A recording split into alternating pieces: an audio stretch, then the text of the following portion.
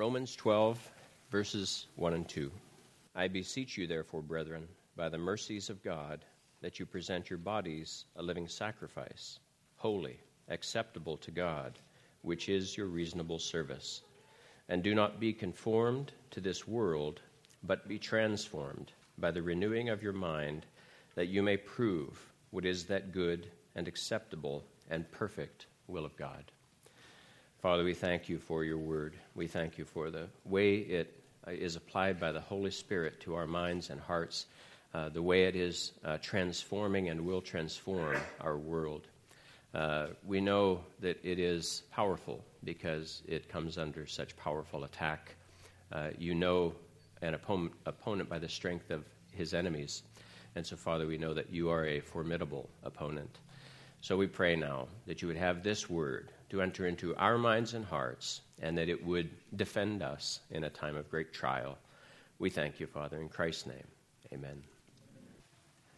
I want to read a few quotes about Romans. Martin Luther said, "This letter is truly the most important piece of the New Testament. It is purest gospel." William Tyndale said, "It is the principal and most excellent part of the New Testament. The more it is studied, the easier it is to understand. The more it is chewed, the more pleasant it becomes. The more it is searched, the more precious things are found." John Calvin, "When one gains a knowledge of this epistle, he has an entrance opened to him to all the most hidden treasures of Scripture." Gordon H. Clark, a contemporary, "It is the most profound of all the epistles, and perhaps the most important book in the Bible." When you study Romans and you do any searching on the internet, you will find this quote. It is anonymous, and as far as I can tell, it is without attribution. I couldn't find anybody to attribute it to originally, but it is very good.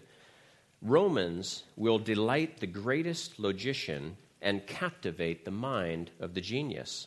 Yet it will bring tears to the humblest soul and refreshment to the simplest mind. It will knock you down and then lift you up. It will strip you naked and then clothe you with eternal elegance." Some people have favorite books of the Bible, and I know just a few weeks ago someone told me their favorite book was Romans. Anybody's favorite book, Romans, here? Nada? Must not have been here then. I think it's Jeff. Jeff is a bold. I think it's a difficult book to have as your favorite. I think William Tyndale said it right when he says, "The more it is studied, the easier it is to understand. The more it is chewed, the more pleasant it is."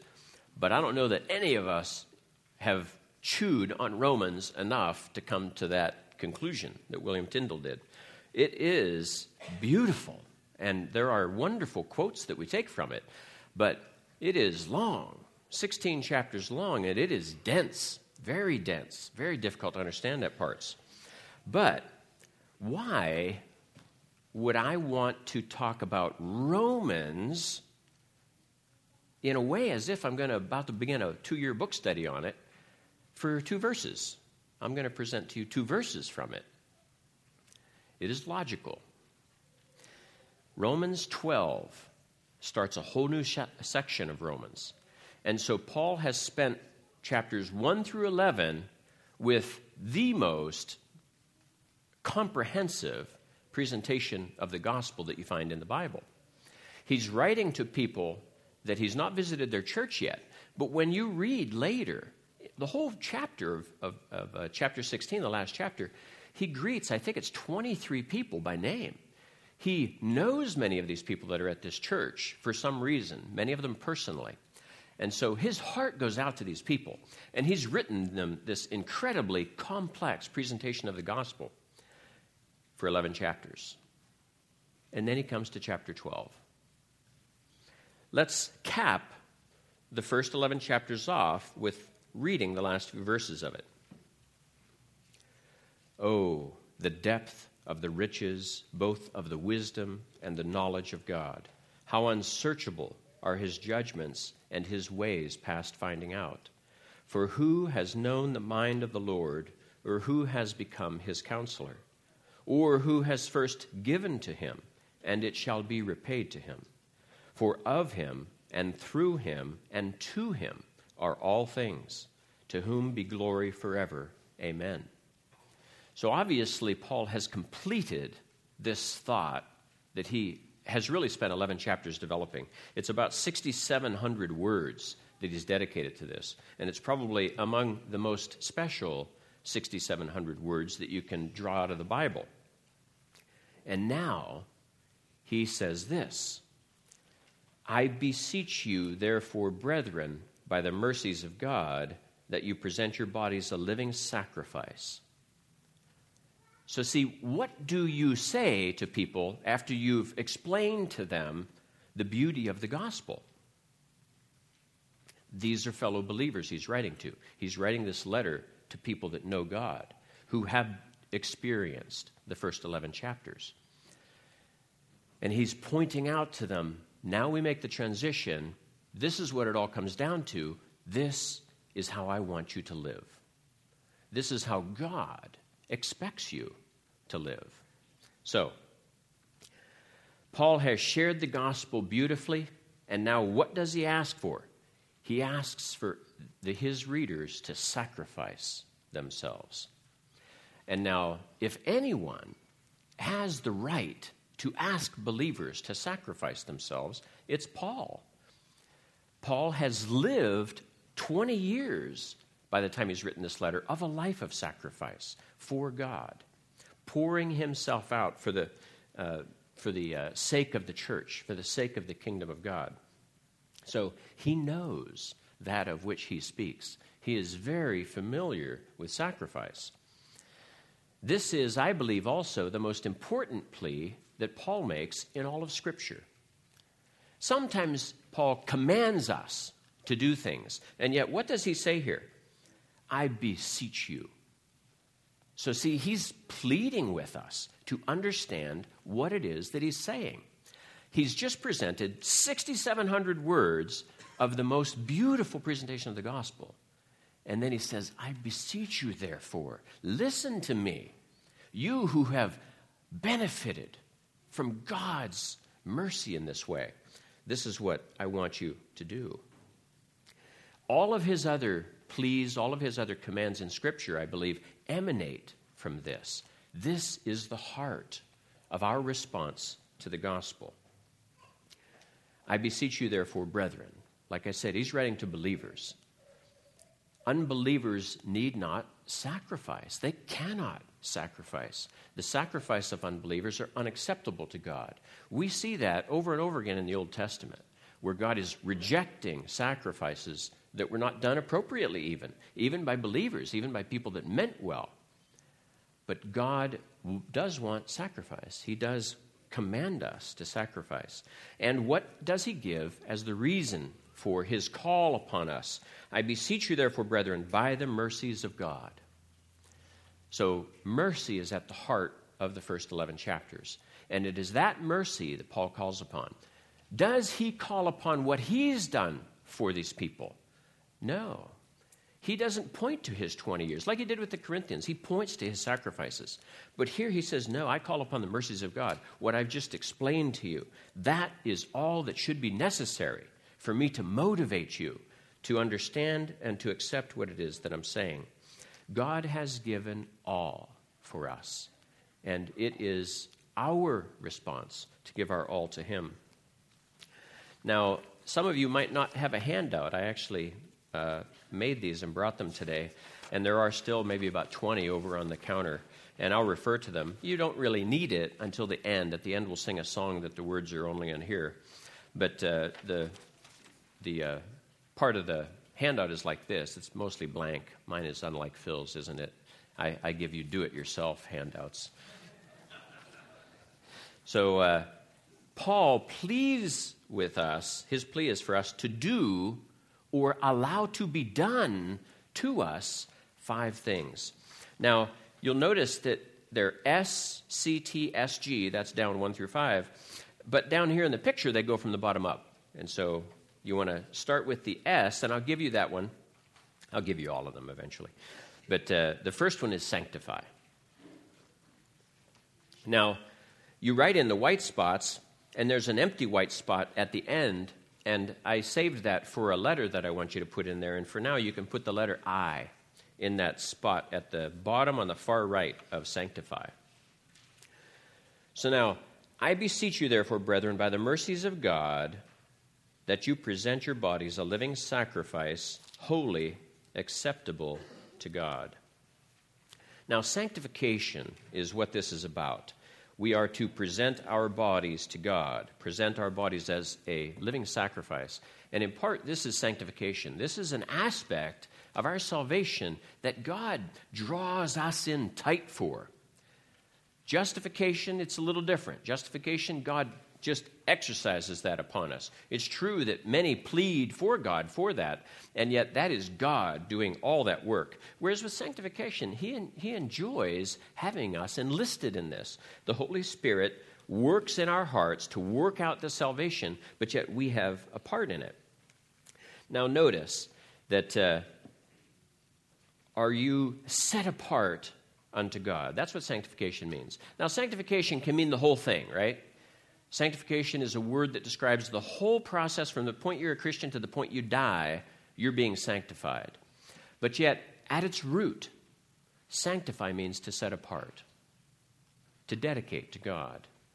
So when you read the Old Testament and you read about the sacrificial system and you read about the procedures that were required to prepare those animals, and you read about how the various ingredients were to be mixed to make up for the incense, that's very precise. And it was in part setting that apart to be God's alone. And that's why Nadab and Abihu died, because they wanted to do their own thing. They didn't want to do God's thing, but God says, no. Sanctification is done in this way. So God directs us how we are to sanctify ourselves. Peter told his listeners in 1 Peter 3 this: "But even if you should suffer for righteousness' sake, you are blessed. And do not be afraid of their threats, nor be troubled, but sanctify the Lord God in your hearts, and always be ready to give a defense to everyone who asks you for a reason for the hope that is in you." Sanctify the Lord God in your hearts. The Lord God is in our hearts. And there's another verse I'll read later that states that clearly again. But we live in a very interesting time after Christ where the Holy Spirit comes to live in us, make His home in us. In the Old Testament, where was God? Ostensibly, where was God? In the temple. God's glory filled the temple. Where is the temple? You're looking at it, right? We are God's temple as individuals dedicated to God. Paul pointed at Toby. Toby's the temple in our midst. But so we are temples to God. God lives within us. Sanctification is to dedicate that temple to God. And this is a dedication that is continual. It's a dedication that respects that as God's property. So do we respect our own bodies and the bodies of our fellow believers as God's temple? Because it's not our property. Our body is not our own. So sanctification is dedication. And the reason I had you write an I at the end over there is that sanctification really begins inwardly. It begins inwardly, and that's why the I is there. Sanctification is something that starts with your heart. You examine your heart. You set yourself apart for God. There are outward aspects of it. But in the Old Testament, when you're talking about the purification rites, they were pretty much all outward. God has turned that around. Now, even in the Old Testament, though, God wanted you to sanctify yourselves as well. But people could rely merely upon these outward forms and rituals. And so they didn't want to do the nasty business of sanctifying themselves and addressing sin in themselves. So instead, they wanted to be removed from that and participate in these sacrifices. But now we really have no such luxury. You are a temple of God walking around the earth, and it's your responsibility to keep that temple shipshape. Whether you wanted that responsibility or not, you got it by being saved. it is your privilege. It is your responsibility, but it is your privilege to cleanse that temple.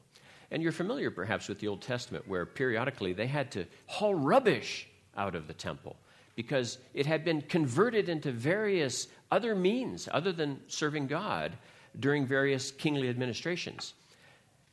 Sometimes our temples get filled with rubbish, and we must haul it out.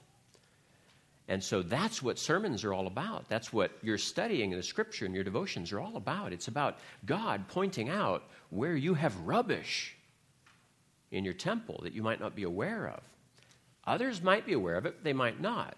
But yet it's your responsibility to go to God and say, God, I've got rubbish in my temple. Please help me. I want to get rid of it, but it just keeps coming back. I regard sanctification as guard duty. Anybody in the military? Had been in the military? Guard duty, though, is something that you kind of fundamentally understand the need of. When you're in war, especially, and basically when you're not at war, you're practicing the guard duty such that when you are at war, it's a habit, it's a duty, it's a responsibility. But I can remember guard duty, being trained in guard duty. And this is what you're supposed to do. This is where you're supposed to walk. This is how often you're supposed to do this. And if you have somebody come upon you, you say, halt, who goes there? Now, it was hard to say that because I'm like, well, these are all my fellow jarheads. They're not going to mug me. They're not going to shoot me. But yet, you're supposed to do it. Halt, who goes there? As if I'm going to shoot them with my non-existent weapon that I didn't have. They didn't even trust me with a weapon then. Now they're trying to take them away from me. I can understand. But back then, I was supposed to be a guard. But so, see, halt, who goes there? When you sanctify yourself to God, when you're doing this daily practice of temple cleansing, do you say, are you prepared to say, halt, who or what goes there? Or are you so accustomed to mistreating and abusing God's property that you don't think like that? See, you have the responsibility to be that guard. Halt, who goes there? Where is my mind going? My mind's in the gutter. Why am I not drawing it back? I'm God's holy temple. I need to be more diligent in my guard duties. Part of sanctification also, and leading to the next one, is that we do benefit from having these hedges in place. Guard duty is another way of saying that you have these daily practices. You have good habits, good godly habits. So when you are confronted with sin, you know where sin leads. You know where the temptation to sin leads. What we often try to deceive ourselves in is how we got here. How we got here to where I'm sinning, and we don't think to back up to say, okay, what did I start thinking about that got me here? Backtrack. Why am I here? Backtrack. Why am I here? And then you think, oh, this is how I get there a lot. That is where you then have identified the need for a hedge. And so you put a hedge in your life such that when you're here, and you know that it is a logical consequence often for you to wind up here, entering into sin, don't do it. Put a hedge in place, catch yourself, know when you're about to indulge in various things, lust, bitterness of heart, judgmentalism of others. All of these things can be headed off. You just need hedges, these early warning systems that can help you detect when it's occurring. So, number one was sanctify. And this is the first thing that Paul hits upon, that we are to sanctify ourselves. We are sacrifices to God, and a sacrifice must be sanctified. The second one that starts with a C is with the next words, present your bodies a living sacrifice, wholly acceptable to God, which is your reasonable service, and do not be conformed to this world. Now, conform doesn't fit there. So if you started writing, you messed up. If you have an eraser, you can fix it, but if not, you have to scribble. That's why I always use a pencil. I've used a pencil since I was a teenager. I almost never carry a pen, and I always have to borrow someone else's pen if I need one. But so this word is crucify. And the letter that goes at the end is also an I. Do not be conformed to this world. Now, part of our human nature, Part of being created a human in society is that we are conformists. I know some of us don't like to hear that. We like to think that we're entirely and utterly unique. And you are, but yet we conform. We conform very quickly. And actually, it is a wonderful design that God has made us to conform so quickly. It's often very good. It's very helpful because we're sinful. If we didn't conform, we would be fighting a lot more than we do. But because we can conform and we can accommodate others to many extents, some of us more so, some of us less so based on our character, but yet we are called to conform. But here, what does he say? Do not be conformed to this world. So Paul isn't telling us not to conform. He's telling us what not to conform to. And conform is outward more than inward. To be conformed is to be pressed upon, to be changed. See, because you're believers, you've got God in you, you are a temple. The conformity that our society attempts to bring upon you, you have a natural resistance to. You have a supernatural resistance to. But you have a natural affinity to it as well because you've still got that natural old man still living in your heart. He's dead, supposedly, right? But he just keeps coming back to life. He just won't die. He's like a zombie in there. And so you have a dead zombie in you that wants to sin, that wants to direct your life. And it's your responsibility to continually crucify that zombie that lives in your heart. Now, conforming, it's not so much what you do or don't do. It's not just that. That's important, of course. But conformity begins here. It begins in your mind. And so do not be conformed to this world, but be transformed by the renewing of your mind. See, the mind is central to who we are as humans. Your mind, your will, directs your emotions. Now, sometimes, yes, we'd get that backwards and the emotions drive our wills. But yet, for the most part, all of us are rational beings. And to a great extent, our minds control or should control our behavior. We might sin against it. We might defy it. But yet, we know better. What is the part that knows better? Is it your emotions that know better? Oh, no. It's your mind. It's your will. It's your conscience. You know you ought not do this or that. But you do it anyway. Because you're angry, because you're happy, We do it for many reasons, but sometimes our emotions can overwhelm our rational mind. Now, what do we crucify? We crucify that old man. And what is that old man attempting to do? That old man is attempting to instrumentally control you and your body. To a degree, that old man, you give over control. And you allow that old man to direct your thoughts, to direct your affections, to control your heart, to affect what it is that you do, what it is that you love, what it is that you hate in this world. John Owen, in Indwelling Sin in the Believer, said this, speaking of the law of sin that works within us, that is that old man personified. Whoever contends against it, the law of sin, shall know and find that it is present with them, that it is powerful in them. He shall find the stream to be strong who swims against it, though he who rolls along with it be insensible to it. So the old man is glad to hide inside you. But when you try to crucify something that old man values, then you learn his power. Then you learn what crucifixion of the flesh means. Because your flesh cries out, no, no, no, no, don't do that. And oftentimes we give in to that cry. John Owen says this, every sin increases the principle and fortifies the habit of sinning. Sometimes we think the tiny sins are meaningless, but they're not. It is an evil treasure that increases by doing evil. And where does this evil treasure lie? It is in the heart. There it is laid up. There it is kept in safety. All the men in the world, all the angels in heaven cannot dispossess a man of this treasure. It is so safely stored in his heart. We all have this piece of the temple that we say, no, God, it's off limits. The rubbish I have in there, I like, I value it, I want to keep it. And so God basically gives us crowbars, and he gives us plastic explosives to get in there. Go ahead, open it. But see, none of that matters, does it?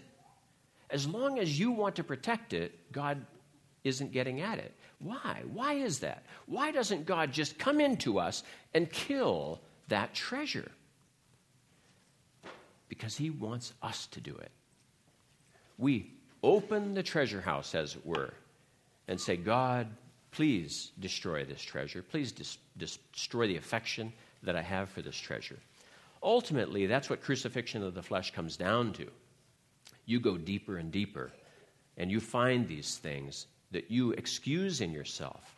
You know what's going to happen when that happens? The instant you find something that your old man wants to protect, that old man is going to say, oh, but this isn't so bad. And actually, so many other people are worse. Deflection. We are so easily deflected because now we're focused on somebody else. Wonderful. I can leave off of this painful crucifixion of myself. I can just instead imagine how Joe should hear these words. Man, Joe could really be improved by dealing with that sin. Whereas for me, it's there, but it's not nearly as powerful as it is in Joe. So how can I help Joe?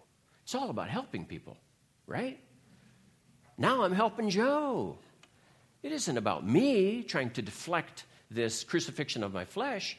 It's about me being a good guy, about me being a good Christian, serving others, doing all these things that I'm supposed to do. Oh, Satan is so subtle. And you know what? You have in your heart a beachhead for every demon that Satan can throw at you. That demon can go right to your treasure store because he's safe there. You've made that safe for him. And from there, he can fight you. And so the more we crucify the flesh, the smaller that treasure house dwindles. That treasure is dissipating. It is being used up. Like John Owen said, it increases by doing evil. And so if you're not exterminating that treasure, the treasure is increasing because you value it and it will continue to grow. So, crucify. So you had two words so far, sanctify and crucify, and both had eyes on the end. And now the third word, this is a word. I didn't used to think it was a word, and actually I probably just realized it was a word when I was looking for a word yesterday. But the latter part of verse 2 says, and do not be conformed to this world, but be transformed by the renewing of your mind. Another word for transformed that fits what I wanted to say was transmogrify, if you can believe it. That is a word. I thought people made that up.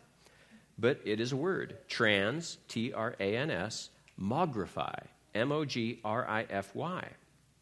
So see, to transmogrify is to transform. It's a synonym for metamorphosis. So see, what we are to do is to be transmogrified. We can't transmogrify ourselves. Only God does that. And God does it from the inward out. Because it says, but be transformed by the renewing of your mind. But again, see, we do have a part in it. God gives us a part. We are given the responsibility to set up that guardhouse, patrol these things, crucify the flesh, and now we've left an opening for God to transmogrify us. So see, we do it differently, though. We want to start here.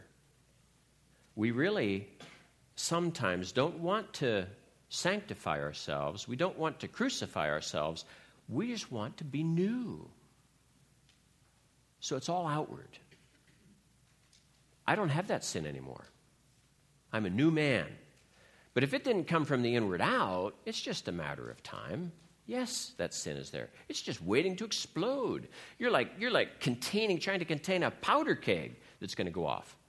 Because you're doing it the wrong way. And this is so often the case with people trying to deal with besetting sins.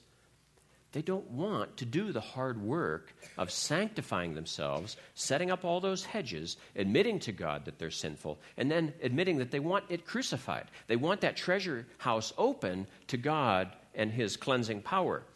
Instead, they come here and they start setting up, the hedges are not really so much hedges as protections, but they're ways by which they are going to accomplish this, that, or the other. Today I'm not going to do this. Today I'm not going to do that. I. So the transmogrification occurs because God does it. We open ourselves up to God's Holy Spirit and say, God, I cannot change myself. You, please change me. So see, there is something fundamentally at work here that's upside down from the way we normally want to try it. Because, see, this requires absolute humility. Whereas the other approach, the one we favor, can contain pride. And yet God does not allow that to be successful. To the extent that anything that you're attempting to do is motivated by selfish pride, God will be sure to prevent it from working. You might think that it works for a time, but it will fail, because in the long run, it gives no glory to God. It isn't doing the right thing in the right way. So now, God tells us, no temptation has taken you, but such as is common to man, but that he will allow you a way out, a way to escape it. How many of us probably have questioned the inerrancy of the authority of Scripture just based on that one verse alone? You just say, I don't see it, God. I don't see the way out. But it's because we are attempting to get the different behavior without going through the process by which God has done it. And that crushes our selfishness. It crushes our pride. And so we really don't choose that path. We don't like that path. It makes us uncomfortable. Now, the fourth word, did everybody get transmogrify? And by the way, that one had an I on the end also. So it's I. Different I's than me, right? It's inward, inward, inward. But so now we get to the next word, and this is satisfy. And this portion is, be transformed by the renewing of your mind, that you may prove what is that good and acceptable and perfect will of God. You're proving out the perfect will of God. See, by this time, your conduct has changed. You're a different person. You are being transmogrified, and your behavior is being affected. Your affections are being affected. What you want to do and what you do are correlating more and more as you indulge in these three things, these three I's, because God is now at work in you and he's changing things. Paul said in verse 1, I beseech you therefore, brethren, by the mercies of God, that you present your bodies a living sacrifice, wholly acceptable to God, which is your reasonable service. Who defines reasonable? You do, don't you? You define it well or you define it poorly, but you define it. That's why whenever other people are trying to make us do something that is for our own good, we resist it. We regard their intrusion as unreasonable. It might be something good they want us to do, but it has to come from the inside. If anybody attempts to do this to us, we resent it. We reject it. Now, sure, we might be conformists in a way that we will indulge them. Oh, yeah, I'll do that. Oh, yeah, I'll do that. Oh, yeah, I'll do that. But then we'll do a variety of things, passive resist them. Oh, I forgot today, right? I forgot to work out. I forgot to eat my vegetables. You know, there are things that are good for us that we just don't want to do. They haven't affected our heart. They haven't affected our will. They haven't worked themselves out into our behavior. So, how does God educate you, though, on what is reasonable and what is unreasonable? See, because you all have warped views of what reasonable is, to be honest, as do I. We like our definitions. We want our definitions. So how does God change our definitions? He informs our consciences. Prayer, study, hearing sermons, having conversations with people, the experiences that we have in life, even reflection, our meditation, our self-examination. All of these things cumulatively come to then define our sense of reasonableness. And to the degree that we are not indulging in those things, we're dumbing down our definition of what is reasonable. We are cutting ourselves slack because we love ourselves. That's the truth. You love yourself, and you will be as kind and loving to yourself as you can possibly justify, even at other people's expense, because that's who we are. We're selfish human beings. And that is conformity to our culture. It's conformity to our fallen nature which directs our culture. So it is only when we are working in opposition to that by the renewing of our mind that we're even aware that we're doing it, that we're dumbing down what is reasonable. What can God expect of you? Anything? What can others expect of you? Anything? So see, you define that. And yet some of us define it so narrowly. Our rights are so precious to us. We'll trample all over other people's rights, but yet ours are special. I am unique. John Owen said, "The law of sin makes no opposition to any duty." Now this seems counterintuitive. The law of sin makes no opposition to any duty, but to God in every duty.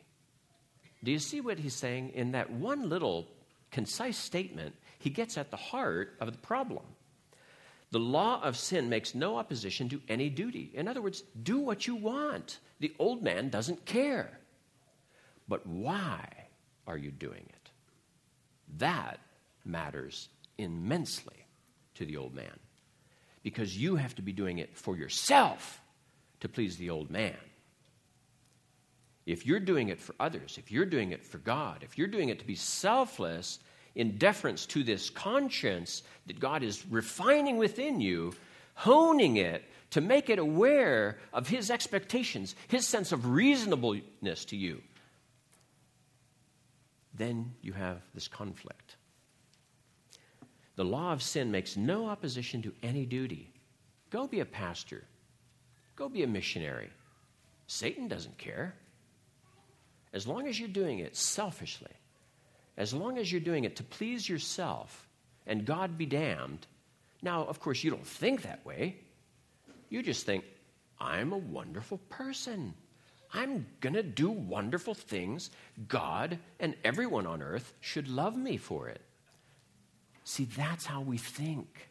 We define ourselves based on what we do as opposed to why we do it. Why we do it is everything. It's everything. Our message is serving God, right? That's the title. What does that imply? It implies that we're servants. And so if we're to serve God, that puts us in a serving capacity. And so we are actually more like indentured servants, bond slaves. God is more our master than our employer. Let me read 1 Corinthians. This is the text that I alluded to earlier. 1 Corinthians in chapter 6, starting at verse 19. Do you not know that your body is the temple of the Holy Spirit, who is in you, whom you have from God, and you are not your own? For you were bought at a price. Therefore, glorify God in your body and in your spirit, which are God's. There was a pastor that I dearly loved long time ago when I newly became Reformed, and in a sermon, he read this verse, and he said, and you were bought at a terrible price. I thought, ooh, that's not scriptural. No, I didn't think that. But it's not. It's not in there. But yet, it's true, isn't it? You were bought at a terrible price. Therefore, glorify God in your body. So see, when you hear the word servant, you think of someone who waits on people, right? We now call people that wait on us at restaurants servers. There are no more waitresses and waiters. They're all called servers. And so has your server been here yet? Is your server coming? I don't know when this occurred. I don't know. I guess it's politically incorrect to refer to waiters and waitresses anymore. But last night, we were at a Village Inn with the Tremmels from Wichita, and we had a great server. She brought us in, set us up at the table, and while we were waiting for them to arrive, some guy was going to start vacuuming, this young kid. I thought, wow, how rude. But she catches him. She's like, hey, put that away. I'll deal with that later. We don't want to bother them. I was like, hey, kudos for this lady. She knows what she's doing. And then she brought us our drinks. She brought us our food. I mean, she was a great server. And who was being served? Us, right? We were all there being served, and she was waiting on us. I looked up the term for servant, and especially like in Victorian England. And they had, in wealthy homes, they probably still do, but in wealthy estates over in England, listen to a lot of these terms. Land steward, house steward, butler, housekeeper, chef, valet, footman. Now, there you get into first footman, second footman, and then you have nurse, chambermaid. There you have downstairs maid, upstairs maid, parlor maid, housemaid, scullery maid, laundry maid, groom, stable boy, gardener, groundskeeper, gameskeeper, gatekeeper, governess. Those are all people. Those are terms for people that are servants in the home of a wealthy person. And what do? What is their job? To make the master or the mistress of the house happy. And actually, one thing that's interesting is that in an estate, how you make the master or mistress happy is by making the butler happy. The butler rules. The butler has all authority in the home, and his primary job is to prevent all you riffraff, you landskeepers, gameskeepers, from getting at the master and the mistress. You're a buffer. He's a buffer between you and them. And so he's the one that's making sure it's all running smoothly. And the master and the mistress of the house never need to be bothered by any of this. It will all be just so, just as they want it. And in a home that's run really rigidly like this, they only ever have to interact with the butler, which makes it really easy for them. They just tell the butler, I want this, I want that. This was left undone in this room. That was left undone in that room. It's the butler's head for this. It's his job to make sure that all of this flows smoothly. When I think of butlers and housekeepers especially, I think of Mr. French from Family Affair. I'm getting older. I'm going to have to stop using the illustrations eventually. But I also think of Alice from Brady Bunch with a housekeeper. I mean, this was my impression of butlers and maids, not this one from Victorian England where you have like 20 people or more at work on your estate. But yet, think of it hundreds of years before that in an aristocracy where you had a fiefdom, more or less, and everybody was a servant. You had just one family. You had one family, and they ruled over hundreds, potentially thousands of people, and they were all servants, and they were all treated like servants. That's what they were there for. They are the commoners. They are the common people. Now, let me read you Acts, from Acts chapter 17. Acts 17, verses 24 and 25. God, who made the world and everything in it, since he is Lord of heaven and earth, does not dwell in temples made with hands, nor is he worshipped with men's hands as though he needed anything, since he gives to all life, breath, and all things. God needs nothing from us. And yet, all of those names of people that I referred to over in some big estate in England, they all had duties, and they all had to please the master or the mistress, the butler at least. And so, see, our God does not need our service. He does not benefit personally by our service. This is something in a quote from The Supremacy of God in Preaching by Piper. All God's actions flow from fullness, not from deficiency. Most human actions are motivated by the need to make up some deficit or supply some lack in ourselves. God never takes steps to supply his insufficiency. He performs no remedial exercises.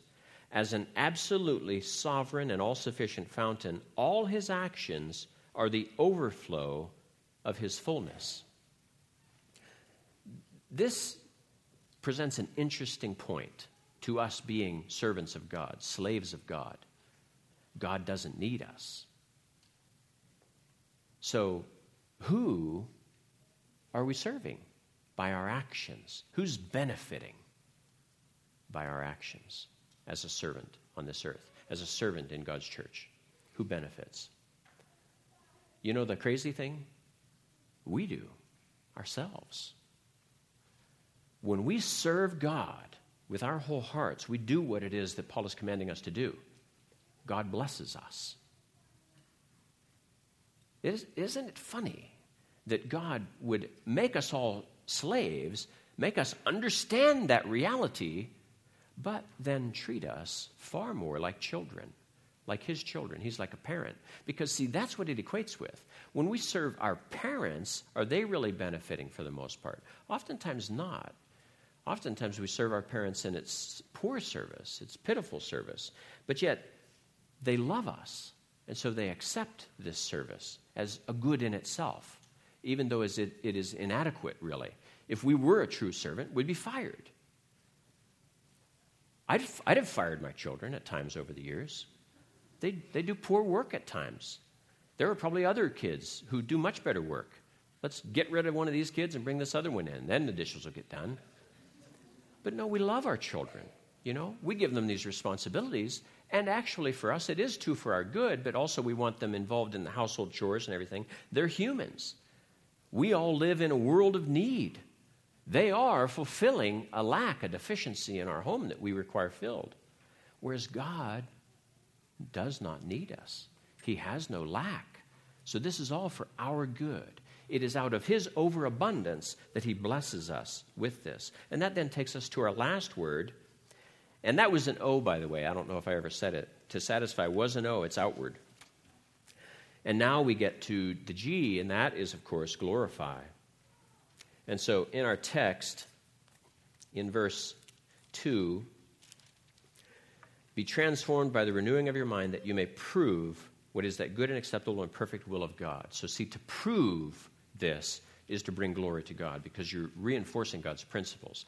Back when we talked 2 weeks ago about knowing God, and we talked about that Jeremiah 9:23 and 24, how we are to boast in God, what were we boasting in? We were boasting in God's character, that God is this loving, giving, just, merciful, righteous being. So God is glorified when we draw attention to that in our world.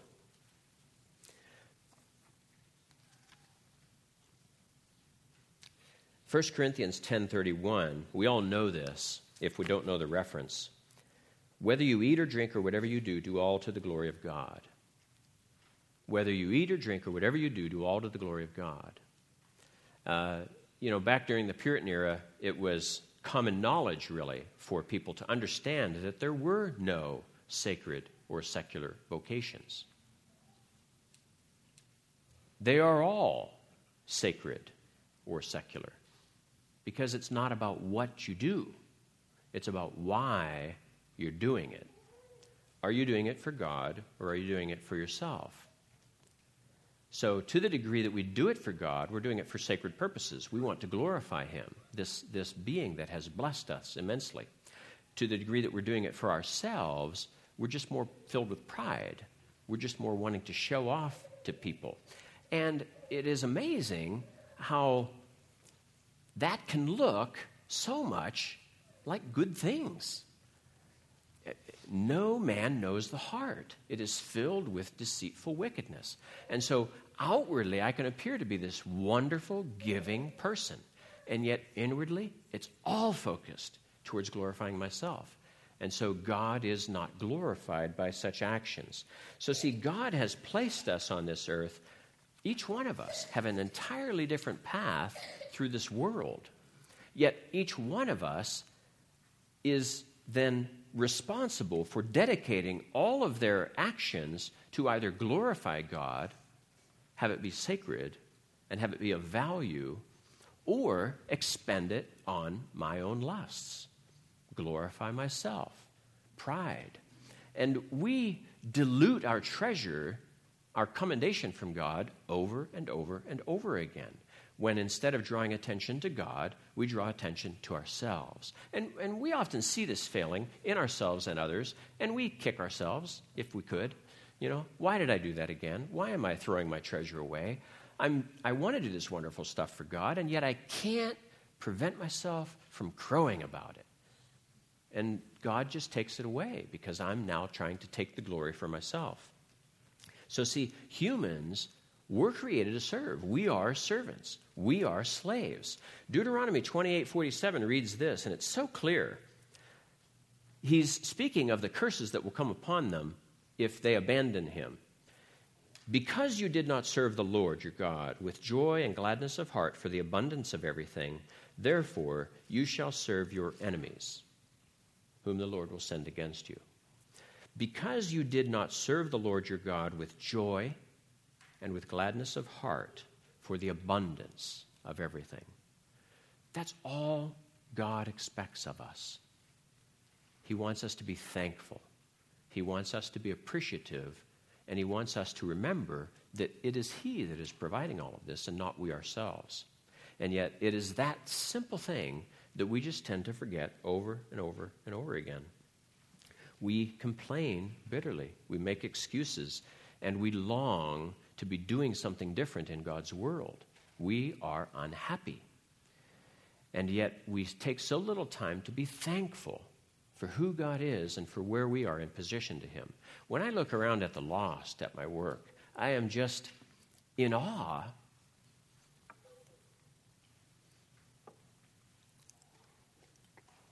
I am in awe of God's choice.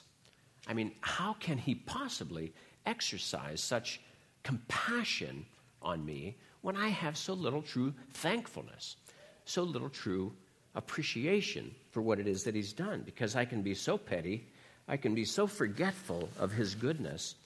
How is it that he can keep showering love on me?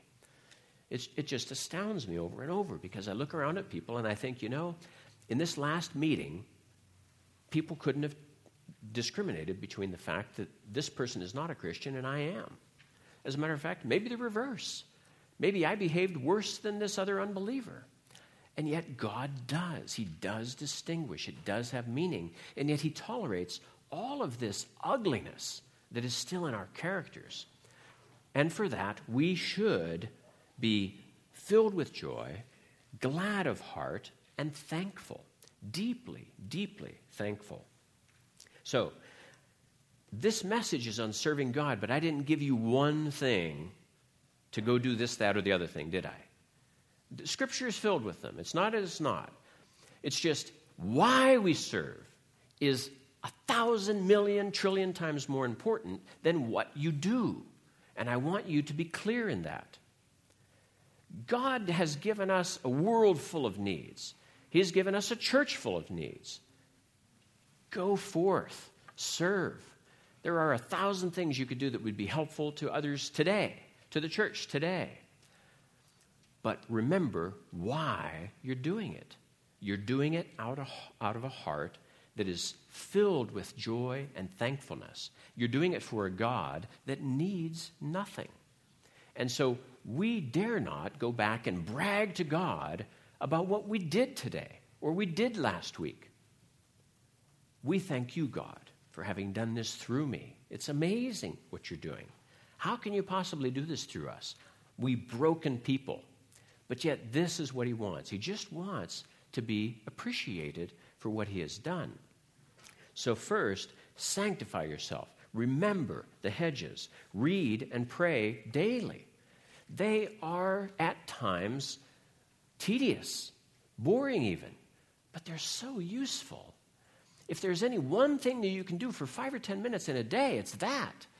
Because God will use that to protect you from evil and to root evil out of that storehouse that exists in your heart. 2, crucify your desires. Obey your hedges. Set them up where you need them. Detect the desire that you have in your heart to lust, to gossip, to be bitter, to be selfish and self-centered. Pray for transformation. The Holy Spirit does it. You avail yourself. You say, God, please change me. I don't like who I am today.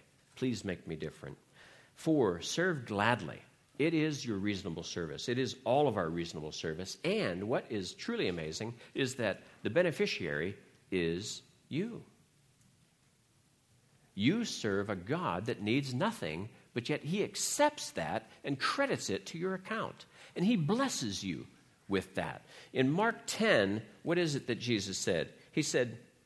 Peter said, "We have left all and followed you." Jesus said, "Assuredly I say to you, there is no one who has left house or brothers or sisters or father or mother or wife or children or lands for my sake and the gospel's, who shall not receive 100-fold now in this time, houses and brothers and sisters and mothers and children and lands with persecutions, and in the age to come eternal life."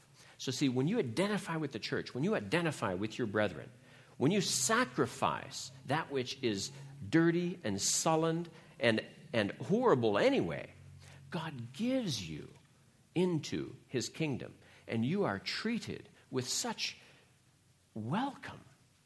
So see, be a servant, be a godly servant. If you are a servant that is one in it for yourself, that comes out very quickly. But if you want to be a servant, be a selfless servant. Serve well, serve God alone through serving others. And lastly, live for God. Ask how you can please him. Last week's message was on pleasing him. And the reason that was second was that we didn't want to have it be before, we wanted to have it be before serving. We didn't want service to come first. So see, you want to know God. You need to know God. And then you want to know God because you want to please him. And we've just talked about pleasing him.